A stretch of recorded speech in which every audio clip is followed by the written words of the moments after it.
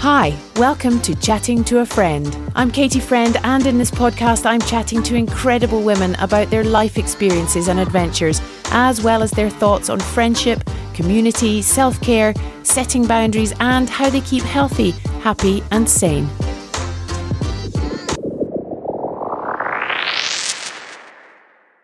Talking to Alice Morrison was just an endlessly fascinating conversation. She is a Scot who has lived all over the world, spending her first 8 years in Uganda and then stints in Damascus, in Turkey, in Egypt, in England. Oh, the excitement.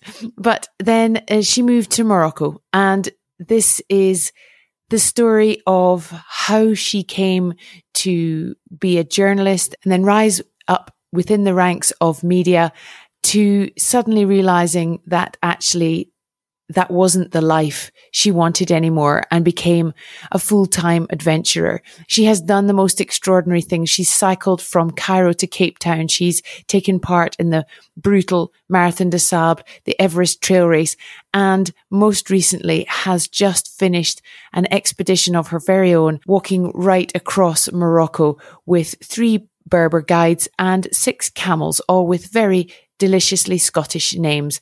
She's fascinating. She's funny. She's interesting and insightful. I really, really love this conversation, and I really hope you do too. Please enjoy my interview with, as she has become known, Indiana Jones for girls. And don't forget to listen in right at the end where she gives me my latest challenge, Katie. Hi, Alice. Thanks for joining me today. How are you? I am very well. I'm spending my lockdown at the moment in not very sunny Edinburgh. And writing a book, I hear. Yes, I am. I actually, it's really good because I don't know about everyone else in lockdown, but I mean, it is very depressing and dispiriting. At least I find it so, especially since I can't get back home to Morocco.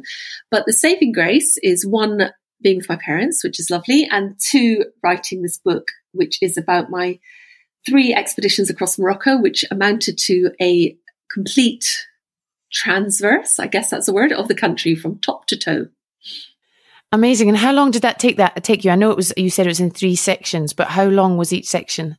It took around 7.5 months to do the whole thing. By foot with camels? Yep, exactly, on foot. So we didn't ride the camels. We had 6, and I had 3 Amazigh guides, and Adi and Brahim were with me for the whole trip, for the whole 7.5 months. And the camels were used actually for carrying water, particularly, and water, food, and our tents, because we were right out in the wilderness, and supplies were often non-existent. I mean, water was non-existent in the Sahara stage. So we needed the animals to carry that. As a human being on your own, you'd have to either just walk along roads so that you could beg water off passing vehicles. I don't think you could do it self-supported as a human. Certainly couldn't do the route I did, because quite often we didn't come across any water at all for days and days and days and days. Wow. And so it must have been quite warm when you started to drink it from your, literally, I'm going to say a joke, from your camel back. Yes, that was actually, weirdly, the worst place for that was the 3rd part, which was started at the Mediterranean Sea in Nador and in the far north of Morocco. And because we'd been slightly delayed during COVID, but actually we were able to do that last stage during COVID, which was amazing. We started at the end of August, and I mean, August in Morocco is very, very hot.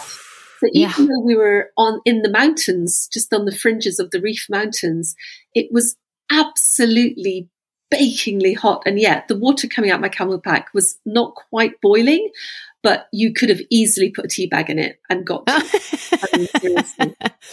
Amazing. Well, I am in Nador every year, believe it or not. I land in Nador I travel with what used to be called the Paris-Dakar Rally. So I'm through Morocco every year with them.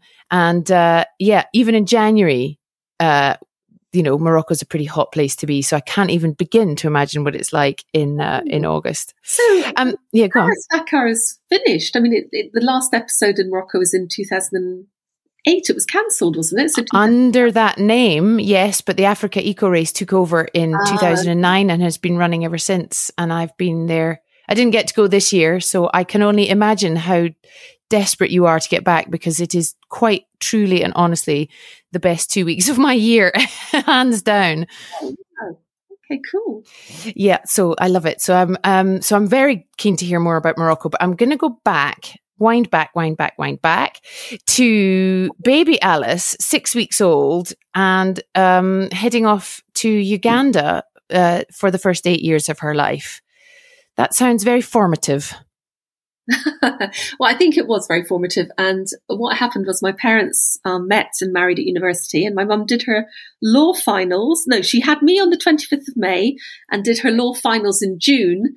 And then, 6 weeks after I was born, my parents headed off to Uganda on a ship, because in those days, it was more usual to go by boat than by plane. And in those days as well, I think it was very common. A lot of Scots went abroad for work, and my parents just looked at lists of jobs available all over the world on their university notice boards and chose Uganda. So off we set. So yes, my formative years were spent in the countryside as well, in the bush in Africa. And I was wondering, because I just listened to an interview the other day with Mark Beaumont, the round the world cyclist, who's also Scottish. And he was saying that he was homeschooled as a child in Perthshire, not in Uganda.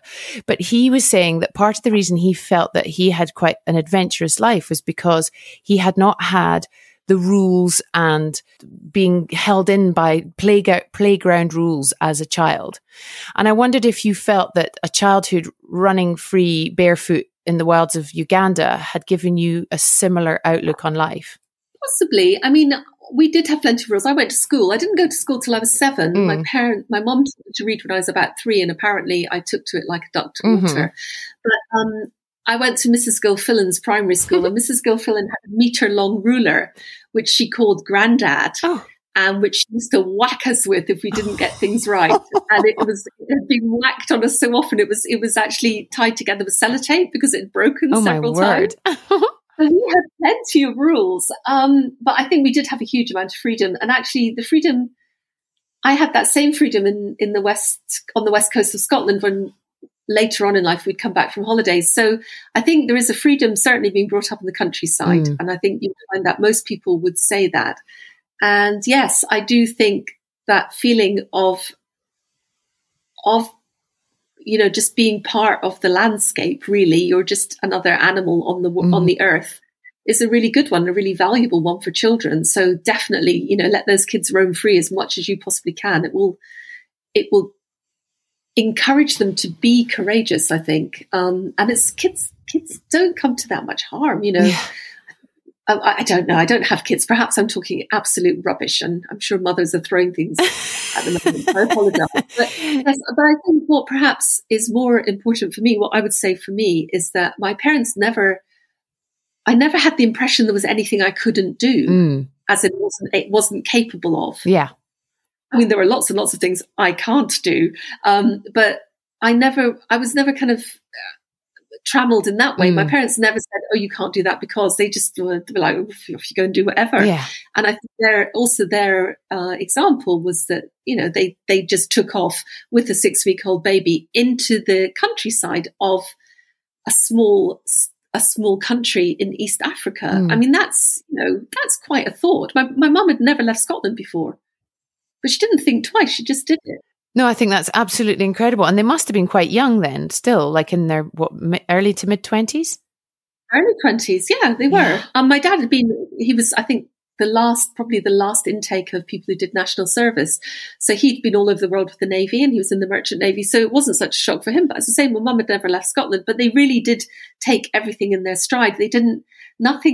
We just had a normal childhood. We used to drive 1,000 miles to the coast at Mombasa in Kenya every year for our summer holiday, and we'd live for a month in our tents. So we camped all across Africa. As children, Mum used to hang Robbie, my baby brother, she used to hang his nappies off the roof rack to dry as we were driving along. So, that was the kind of childhood I had, and I think that is what gave me the confidence to do things later. Yeah, and I was reading in your book, Dodging Elephants, when you took off to do the Tour d'Afrique, which I'm going to come on to, but I've just got to Kenya. That's as far as I've got so far. And I loved how you said that you suddenly felt a little bit more like your childhood started to come back because you were bilingual in Swahili and you had to sort of, you kind of tried to get that back. It must be lovely to go back to somewhere where you have such fond memories of.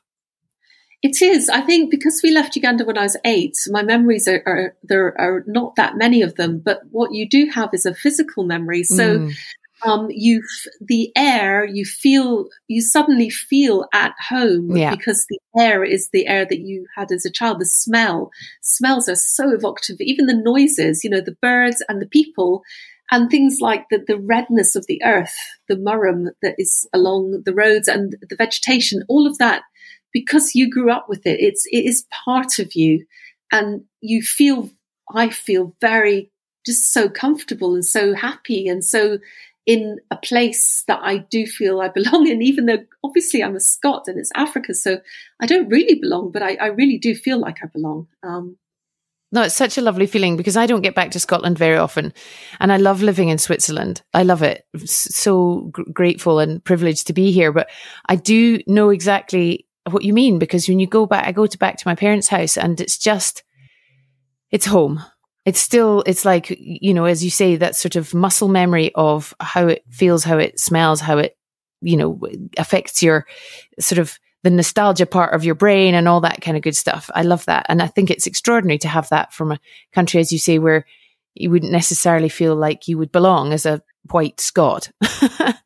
I mean, again, a lot of the dialogue at the moment particularly is about racism and about skin color and about cultural clashes. And I think I'm actually very keen to talk about the absolute opposite of that, which is as humans inhabiting the same planet, we are all interconnected. And honestly, humans are humans. And really, I think if you reach out with an open heart, all you'll get back is goodness. So I find this discourse at the moment really, I'm sure it's necessary and it will be useful for people. But for me personally, I find it quite upsetting that we're only focusing on what divides us, whether that be gender, whether that be race, whether that be anything. People seem to want to fight each other and to hate each other for what they are. And that goes across both sides or all sides of the divide. I hate you because you are X. I find that extraordinary. I find it destructive. And I would really prefer, if I possibly can, to keep on the other side of that and just to talk about how wonderful human beings can be, the pleasure I've had in the people I've met, and I hope the pleasure they've had in me, and the fact that, it says in the Quran that God made us so that God made the different people, the different tribes, the different kinds of people so that we might know each other. And what a pleasure it is to get to know different cultures. It's the richness. And I was talking of that because you live in a community in Morocco, don't you? In a family community, have I got that right? I do. So I'm sure many of you are aware of this, but in Morocco, the family is the most important thing. And especially, I live in the mountains. I live in Imlil, which is about an hour and a half's drive from Marrakesh and is the base for trekking all through the Atlas Mountains and up to Mount Toubkal, which is the highest mountain in North Africa at 4,167 meters. And I live in a little, what they call a douar, and douar just means houses. Dar is a house, douar is the plural. So I live in a compound, I think is the best word. There's 4 families and me, but the 4 families are all from the same family. So I live in Douar Aziam, which is the name of the family. It's like saying I live in the House of Morrison. And our houses are built into the mountain at different stages.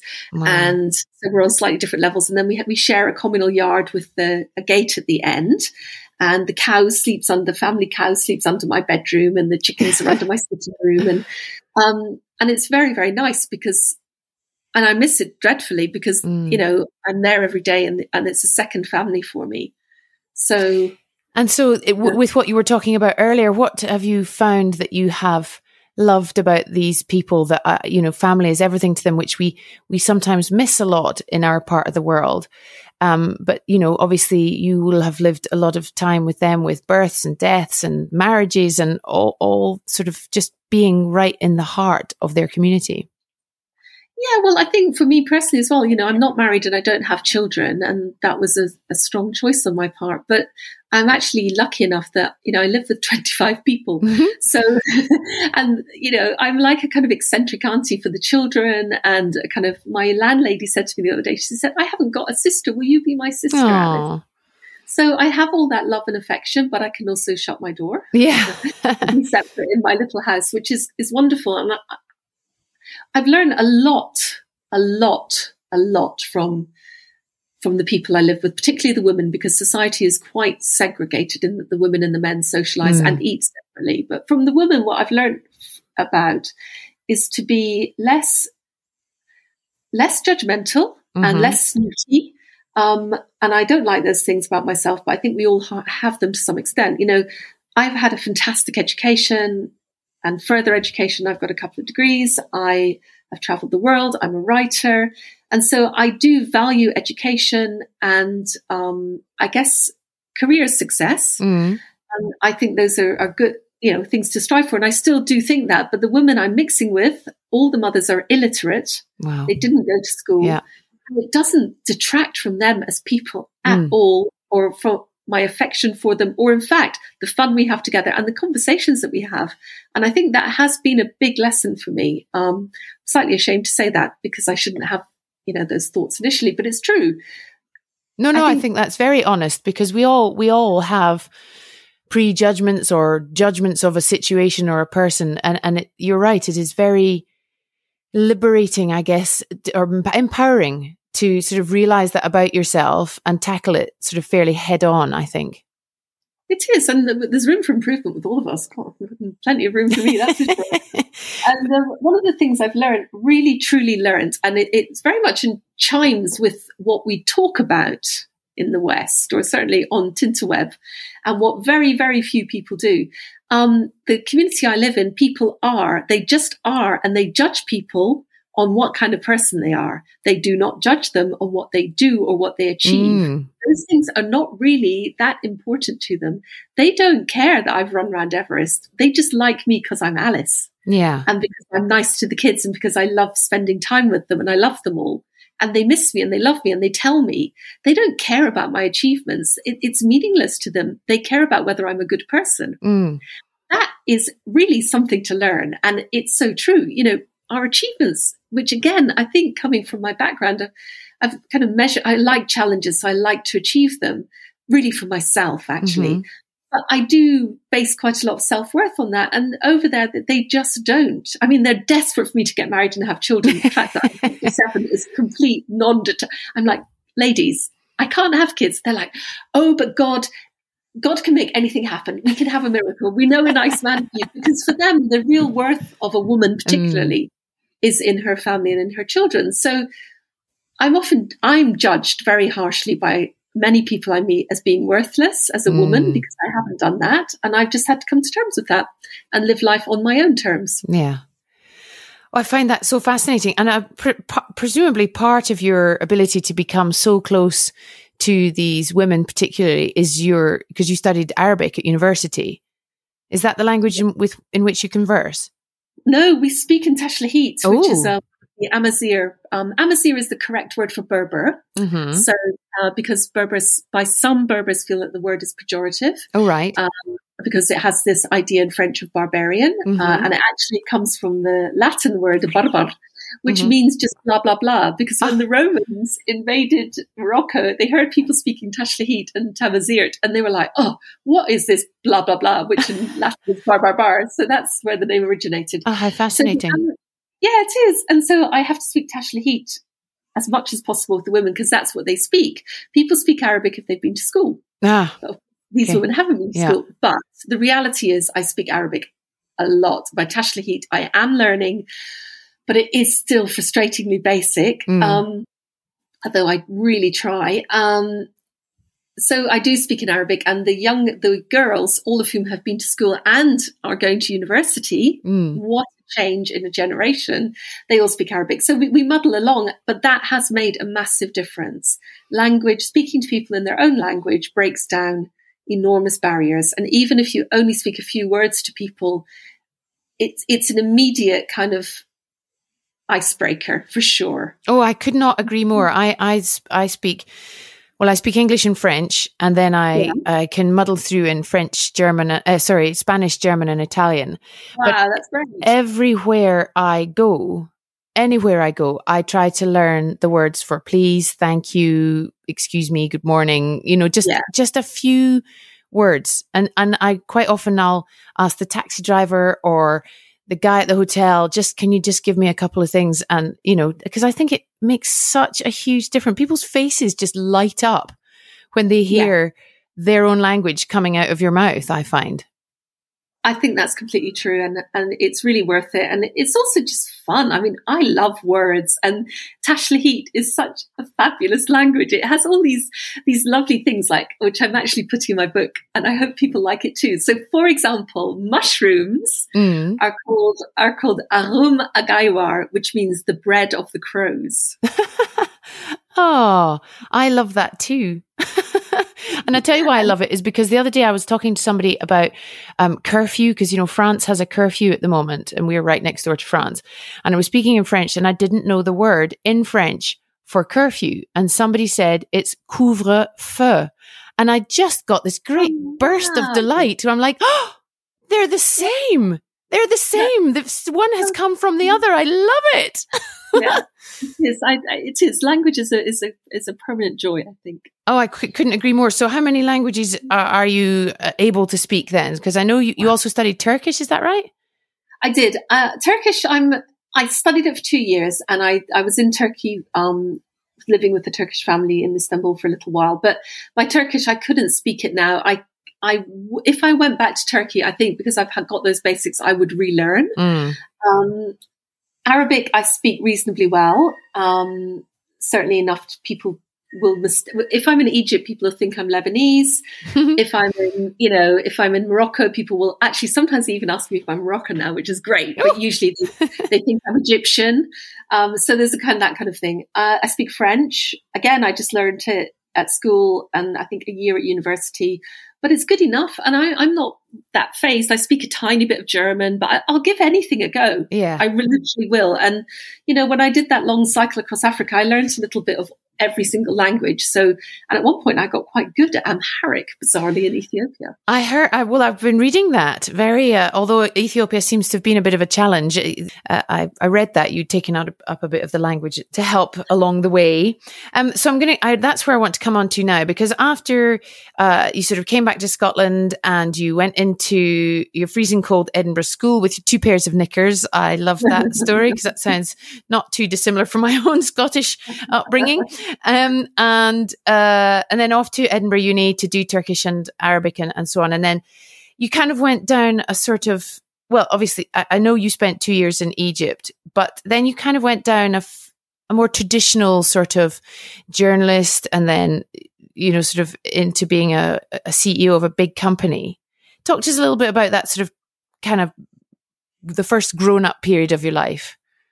Yeah, I mean, a long period. And I think it interests me now that I've kind of changed so much again. I'm like, gosh, you don't do things by halves. So yeah, I came back after Egypt. So I came back to the UK when I was I did university in Edinburgh, but I started my career really when I was around, 23 in London.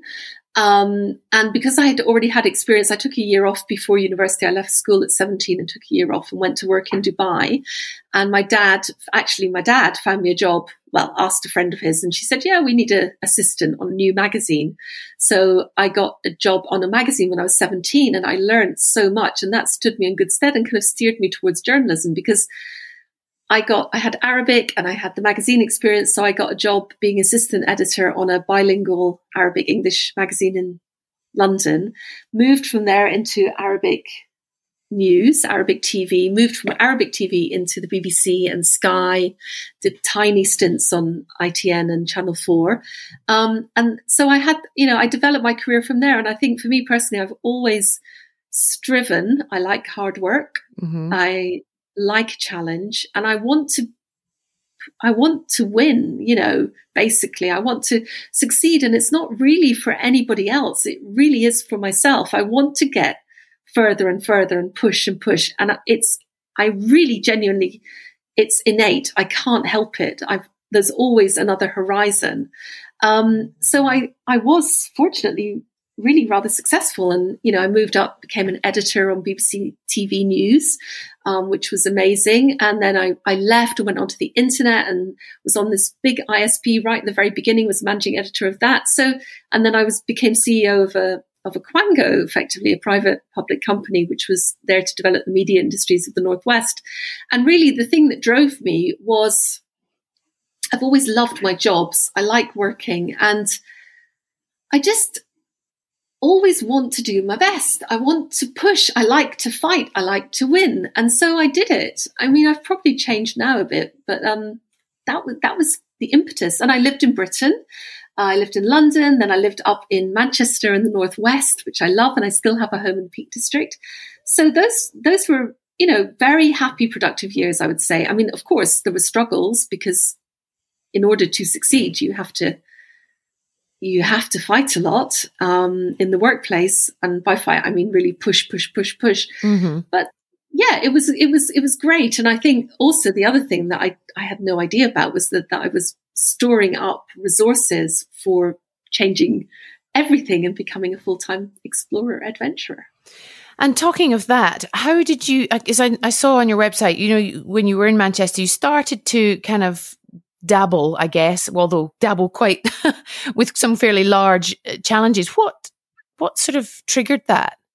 I think it's this impetus to push, really. I mean, I'm not athletically or sportly gifted at all. But I do love the outdoors. And I think it was that thing about very, very subconsciously circling back to that African childhood, all my holidays were always outside, climbing, walking, cycling, taking on anything I could. I wanted to do challenges when I wasn't working. And it was having reasons actually to be out in nature. I think that was the drive there. And also the enjoyment of it. I like working in a team. I was always with people, and it was fun. It was really fun. So, mm-hmm. And it was a counterpoint, because particularly as I moved through my career progress, when I became a chief executive, I loved lots of things about it. I thought what we were doing was really quite worthwhile, investing in media industries and training people and giving them opportunities to grow their own companies. But it was quite tough. And I found it quite a shock to move from team leader to the boss. So I wanted other things outside where I was just one of the gang and just doing things. So that's where that impetus was. I understand that the Quango got shut down and you were, a bit disappointed and upset. Perhaps I'm underselling that, and decided to do something completely different.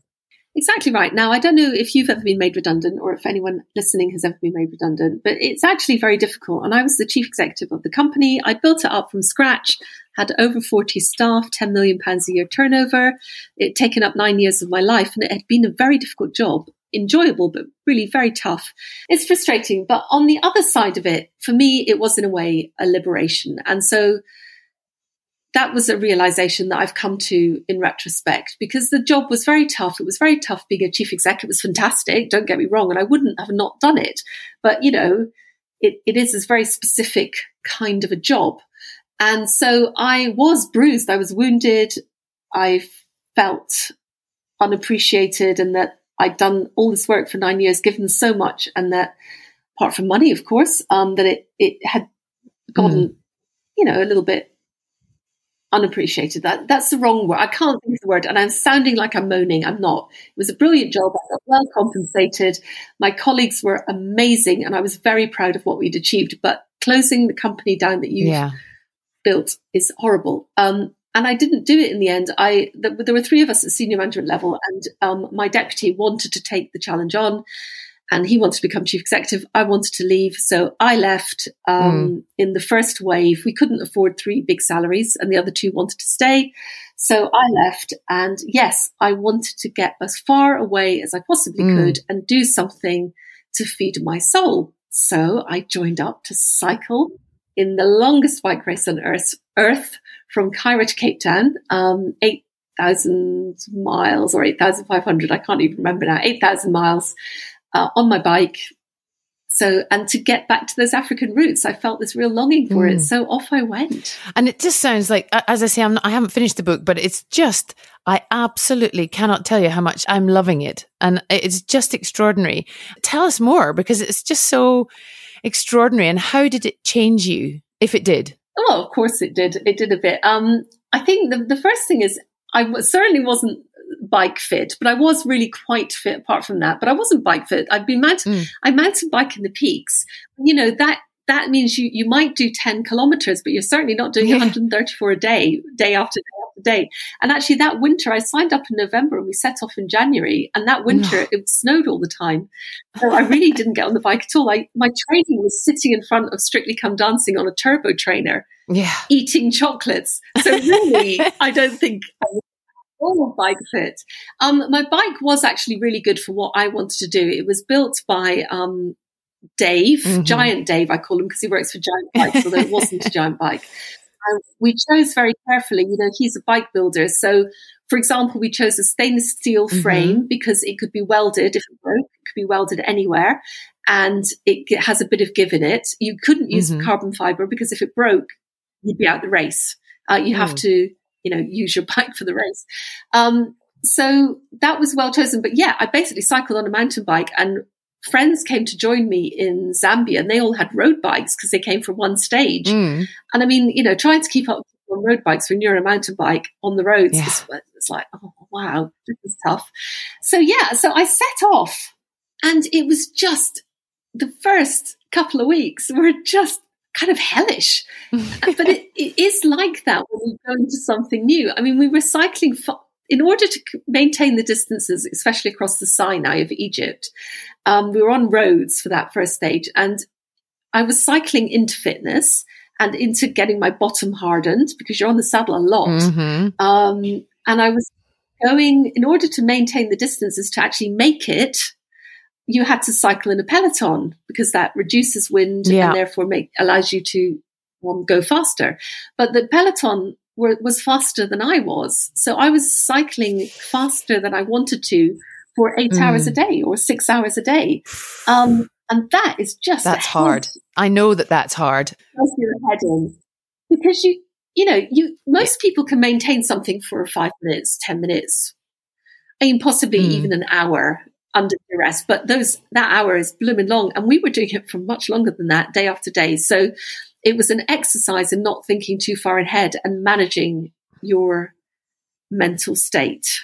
Yes, I'm quite interested in that. And is that, because obviously you'd had a fairly successful career, and you said that the job as the CEO was tough. It was tough. What's the difference between that mental toughness and the mental toughness you had to face, certainly in those first 2 weeks? Well, I mean, the great thing about getting a bit older is that all of your experiences give you strength and give you power. And I found that actually the things I'd learned as a CEO about being tough, you know, standing up to people who hated me purely because I was in a company that they were combating or whatever, and taking very difficult decisions about staff, etc. They did help me in the Tour d'Afrique because you do grow tougher, you know, you do get braver. I think bravery and toughness are actually just like a muscle, a mental muscle. So there is a difference. Of course, physically, you know, you have to actually physically be able to do it, but so many things are in the head and being able to control your thought processes. So yeah, I did find the toughness I'd learned on, if you like, in the corporate world very much came to my help in the adventure. And this might be interesting for people. A lot of the people doing Tour d'Afrique, there were 63 of us, a lot of them, I would say, were alphas. You know, a lot of lawyers, doctors, surgeons, that was quite a big part of the demographic. Amazing. And so you went on from doing the Tour d'Afrique to sort of on to do Marathon des Sables, and you moved to Morocco so you could train for it. And what was the process? Talk me through the process of going, actually, this is really what I want to do with my life. Well, it was definitely a process. You've absolutely used the right word, because, you know, I didn't wake up when I was, 32 and think, I want to be an adventurer. It just came to me, and I just started following the path that was being laid in front of me and trying to make opportunities on that path. And the more I enjoyed it, you know, the greater the opportunities I took. And I just kept on taking risks, I guess you would call them, to progress further and trying. And it has been a path, oh my goodness, full of rejections, I have to say, because one of the things that's difficult, of course, is doing these expeditions. I have to gain sponsorship. I have to get press interest. I have to try and enthuse people to come along with me and spend their money on supporting me on these expeditions. So, that is a constant move forward. And one of the great things is I look at it like a journey. I just look at it that I'm walking along this path, and some days are going to be good and some days are not. And you just carry on. Yeah. And so, because you've done races and you've done your own, you know, world firsts and expeditions and explorations. You know, I sort of put myself in the situation a few years ago where I said I was not going to do any more, never getting to a start line again. It was too stressful, and checkpoints and just, too much other people's expectations, or, you know, that sort of thing. And then, of course, now I've entered the Marathon des Sables for next year. So I'm pretty excited about that and looking forward to reading about your experiences on that. But what do you find are the main differences between that sort of organized racing, or, you know, like an actual organized thing, and your own dreamed up world firsts and explorations? Well, there are pros and cons to both, and both are fantastic, honestly. I think the real big advantage of an organized thing is it's organized, and you don't have to do it. So I think that is number one. And I enjoy as well being with a group of like-minded people. So again, on the organized ultras or, you know, the Tour d'Afrique, you're flung in with people who've self-selected to be there. So you are likely to make friends for life, actually. And, you know, the organizers will have chosen good paths and good routes, and it's great. You're cashing in on their experience, which is invaluable. The con, of course, is it is actually very stressful. In racing, I'm a terrible runner, like a horrific runner. And, you know, like you, I signed up for the MDS, and then I spent a year of terror, not a year, 9 months of being terrified about it. And it is stressful, you know, having to make checkpoints, having to make time cutoffs, or you'll be disqualified. And also the thing about, you know, that you get I got terrible imposter syndrome. It's like, oh my goodness, I'm a terrible runner, and here I am doing the toughest foot race on earth, and everyone else around me is a racing snake. I mean, it is, but I really do think doing those organized races is an amazing thing to do. And I would do a shout out to people to say, give it a go. And it's easier to do an ultra than it is to do a marathon. So, well, I've never done a marathon, but I've done an ultra before. And I just think doing a marathon on the road sounds terrible. It's very hard work. My hat really goes off to marathon runners. So yeah, I think both are good. I think the pros of doing your own expeditions is, I mean, you do feel magnificent. You're like, I'm doing my own expedition. So you do get that like, oh my Lord, this is fabulous feeling. And also, of course, on a more serious note, you get to do what you want to do and to go where you want to go. And often on mine, I've been places where, you know, of course, people have walked there and been there, but very few people have actually done the whole thing. So you do feel special, and you do see things that other people are not seeing, and experience things that other people are not experiencing. And it's not that I want to exclude other people from doing things. It's just kind of joyous to be there on your own, or with your team, in my case, with my Amazir guides. So, and you also get the opportunity to form your own, what do you want to see and do? So like on this last one, I was hunting for dinosaur tracks. Oh, amazing. That's pretty cool. So there are... And you found them? Yes, I did find them. And I've written a blog about it. Do have a look at it. It was terribly exciting. So you do get those high points. And also your own expeditions tend to be longer, The Tour de Freak was very long. I think there are pros and cons to both. I really do.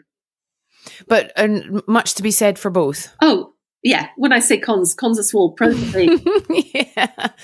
Amazing. No, I completely get that, because I have a little project. Well, it's kind of a big project cut into bits of walking from home to Rome on the Via Francigena, which passes right by my house here in Switzerland. And I just do it sort of when I can, 3 or 4 or 5 days every year, you know, maybe a couple of times a year, me and the dog, and we just set off. And I just love it. I love, probably more than anything I've done or that I do, just that feeling of getting up and just walking every morning. That's all I have to do. I have to just walk. And it's such a lovely way. And, you know, I don't know anyone that's done it, although thousands of people have done it before me and will continue to do it, hopefully after me. But it's just a lovely feeling of being on your own. That's wonderful. And look, kudos to you. You know, I know you're a wife, a mother, a podcaster, and you're actually still finding time to fit something in. And those adventures that start literally from your door are fantastic. And it doesn't, like you say, fit it in, do it. You don't have to do it all in one go at great time cost and, you know, having to sacrifice things. You can do bits and stages and just do stuff. I really commend you for that, Katie. I think that is absolutely the way to go about things. Thank you, because it could, you know, it can be done in a month or something, like the Camino de Santiago, but I just quite like, I look forward to it, and I sort of look forward to spring, because I think, oh, yeah, I can just bust out my rucksack again and I can just go, you know, and it's of no odds. I'm not far. And every time I just drive a bit further, park the car, and off I go. And it's perfect, you know, and then I just walk for a few days. Love it. So what did you've mentioned a few times through this interview about changing, about not being the same person anymore. And do you really believe that we're not the same person after we've experienced this, or we're just a more rounded, grown person? How do you think you've changed? Well, I think it's an interesting question. I think there's all sorts of things at play. And I think as you get older, you circle back towards your own childhood as well. I think you are influenced by the people you meet and by the things you're doing. For me personally, I think it was very good for me to actually fail, for my company to fail. It was very bad on the round.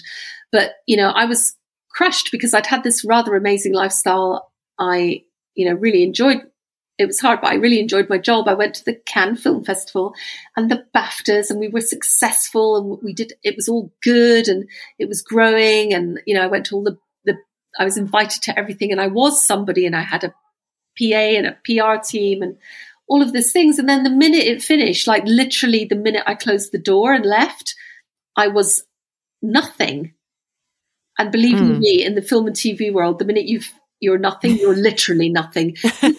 People who've, you know, spent years buttering you up will not even greet you in the street. Oh my word. I'm not even that sounds hideous. Yeah. Somebody who worked for me for 3 years, who will remain nameless, actually totally blanked me when I went up to say hello, how are you, and shake their hand. And it's like, because I wasn't important anymore. So it was shocking, but actually it was really good for me, because it made me reevaluate what I really cared about and what I really considered to be worthwhile and valuable, and how to measure my own self-worth. And honestly, truthfully, I think that's very important. I think when you know what you are really strongly, and you get back to what you really love doing and want to do and feeds your soul, whatever it is, then you do grow as a person. So I'm grateful for these experiences. Yeah, no, you're not the first of my guests to mention that, and the feeding the soul, making yourself happy, personal growth, all these things, and just getting out and doing it. It seems to be a recurring theme. And one of the reasons I started this podcast was to learn, well, it was to share stories initially, but it's just extraordinary how much I have learned from the women, including yourself, who I talk to, because they're not all adventurers or super sports people, but it's always the same thing. It's the sort of get started, know that there will be tough times, and just keep going, and you will learn and grow and become, as I say, a more well-rounded version of yourself. And you'll have fun. I mean, you know, life really is pretty short, and the truth is you won't be able to remember everything as you go through your life. You certainly can't predict anything as you go through your life. So actual enjoyment of your life, enjoying it, being happy, if you can be, is so important, and not focusing on all the hard things and just moving into that positive space. I think that is really, really helpful. And it's not always possible. I mean, I found Corona very difficult. I found the constraints. I can't get back home. I can't get to my home. I've been here for 3 months and I'm, being positive every day. Well, yeah, I'm trying, but I've certainly moaned a lot more than I would normally. So yeah, I think it is all about just cracking on. And I mean, my biggest piece, I have actually got a piece of advice for people that I have learned the hard way, and that is don't look too far ahead. Yes. And that is for everything, like you were saying in the Tour d'Afrique, when you could only think about the next 5 kilometers, and is true for life itself. Yeah, it is, I mean, then they have a lovely saying in Arabic, which is, trust in God, but tether your camel. And that sums it up for me. It's like, just trust in God. You're going to get there. Your life will be what it is. You actually don't have any control over the bigger things, like when you're going to die. But do tether your camel, do plan. I mean, of course, do take care of yourself and don't just cast it all to the wind. But you have got to have faith, because we don't know what's happening and where we're going. Who would have predicted this time last year that we would be a year on in a pandemic? No, I know. I remember when it first started, and and I loved having my kids at home. We only had one lockdown here, which we've been very lucky about, as in with the kids at home, off school and that sort of thing. And I absolutely loved it. I found it was an enormous privilege to be able to be at home with them. And it was kind of exciting. It almost felt like an adventure in itself, because we did school and then we did all sorts of stuff outside. We live in the mountains, so we were able to be in the garden and, that sort of thing. But I remember saying at the time, I hope in 6 months' time we're not going, oh God, how naive we all were. And sure enough, here we are. We're about almost exactly a year to the day since we went into lockdown, and we're still, the world is still dealing with this craziness. So it is hard. It is really hard. So what is next for you, other than getting home, which is obviously your primary goal? She weeps quietly. Yes, my primary goal is to get home. I've been trapped for 3 months now. It's too long and it's depressing. However, let's not talk about that. My next goal, so I'm finishing my book. I'm 2/3 of the way through. Does it have a title, a working title? It has a working title of Walking with Nomads, but we shall see when it goes to the publisher. I don't know when it'll be on the shelves, but I will let you know. Awesome. And apart from that, I'm trying to, do the day job, because I have to earn some money, of travel writing and broadcasting. But that is extremely difficult at a time when there ain't no travel. So there isn't no money in the travel business, so nobody's commissioning. So, it's a permanent struggle. On the expedition front, I am planning a big one. A really big one. Definitely, I would say my most challenging by a long chalk so far. Really in terms of organization, because the area I'm thinking of trying to explore is, I don't know anyone there. I don't have any contacts there. I don't have any get-ins there. I don't even know if I'll be allowed in by the government. So it's a real big one, but I think, and I've slightly shied away from starting on it because I'm scared. Yeah. I think I need to listen to my own wise advice and just crack on. Yes, done, not perfect. Yes. Started even would be good. Yeah. Well, that's very exciting. And well, let's see if we can get you back on once that is, has been successful, because we shall think positively, and exactly, inshallah. And how can we follow you and follow your journey, and what's the social media chat? Guys, I am a social media whore, so I am on everything. The easiest way, if you forget all this, is just to search Alice Morocco and you'll find me. My website is alicemorrison.co.uk. Links out. My Twitter, Clubhouse and Instagram are Alice Out There 1. That's the number 1, Alice Out There 1 on Twitter, Instagram and Clubhouse. Facebook is Alice Hunter Morrison Adventures. YouTube is Alice Morrison. And my podcast is Alice in Wonderland, with an A, Wonderland. And I have been broadcasting live from my expeditions. So lots of wind noise, but kind of quite a lot of drama. So you get a real taste of what it's like actually being on the expeditions. And books available through the website, on Amazon? Oh, Katie, you are a good woman. Thank you. Yes, please do have a think about supporting me and buying a book and hopefully enjoying traveling with me. Dodging Elephants, Morocco to Timbuktu, and Adventures in Morocco, all available on Amazon. And you can get to them through my website, alicewortham.co.uk/books. Awesome. Well, as I say, I'm thoroughly enjoying Dodging Elephants. It's just brilliant. And of all my guests, and really truly, I mean this, of all my guests who are all extraordinary, I think yours is the life that I most, or your sort of your journey and the part of the world that you live in just fills me with the biggest amount of excitement, and just the smells and sounds and all that sort of part of the world. I just love it. So more power to you to get yourself home as soon as possible. Now, I don't know if you remember, or if I spoke to you about this. I've started a thing on the podcast called Challenge Katie, and it was asking each of my guests to set me a little challenge or a bigger challenge, doesn't matter, in an area of their expertise. For example, 2 guests ago, she's given me a cycling challenge. Sarah Williams of Tough Girl Challenges has set me a goal to run a mile every day in March. Anything you can think of that might tickle my fancy and give me something to do? Yeah, I'm actually going to give you one that's a gift, because when I ran Marathon des Sables, you're going to find this, the thing that will help you more than your legs is your core. Running through the sand takes a real toll on your back and your abdominal wall. So I am going to challenge you to do Pilates twice a week for the next month. Twice a week? Yep. Can only be, you can do half an hour, that's fine. But twice a week for the next month. Because excellent. Truthfully, Katie, it will help you. No, I absolutely couldn't agree with you more. And it is one of my goals. It's on my monthly goals to do once a week, but I will up that to twice a week, because it is something, and all the things that I've done, I know that when I get tired, my core is not strong enough to hold me up. Of course, I'm actually still up, but I haven't got that sort of muscle memory to keep me, strong. So thank you. That is now on the hashtag Challenge Katie roster. Brilliant.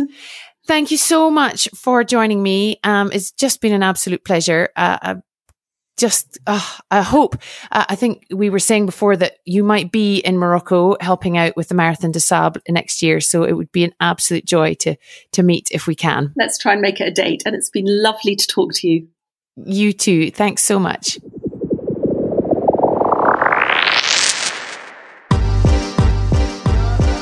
Thanks for joining me. I'll be back next week with another incredible episode of Chatting to a Friend. In the meantime, please give us a follow on Instagram, Chatting to a Friend, for all the latest news. Bye-bye.